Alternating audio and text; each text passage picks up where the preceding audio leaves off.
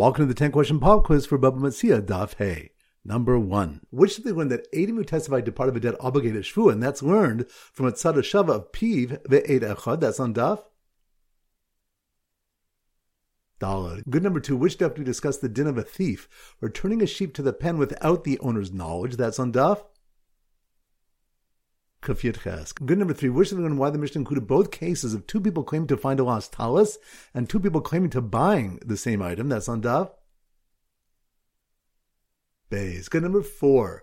Which of them when a shepherd will not let animals he was hired to watch graze in other people's fields because ein adam chotav lolo, that's on Daf Hey. Good number 5. Which of them when a craftsman can keep the shavings from the wood since the owner is not makpid on them, that's on Daf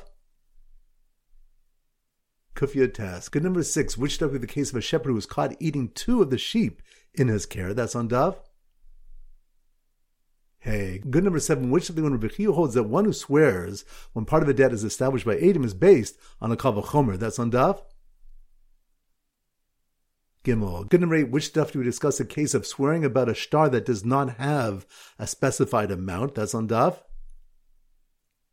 Daled. Good number 9. Which stuff do we learn that we do not say that since one is suspected of stealing, he's suspected of swearing falsely, that's on Daf Hey. Good. And number 10. Which stuff do the case of a river flooding stolen land and the question if karka nigzelas, if land can be stolen, that's on Daf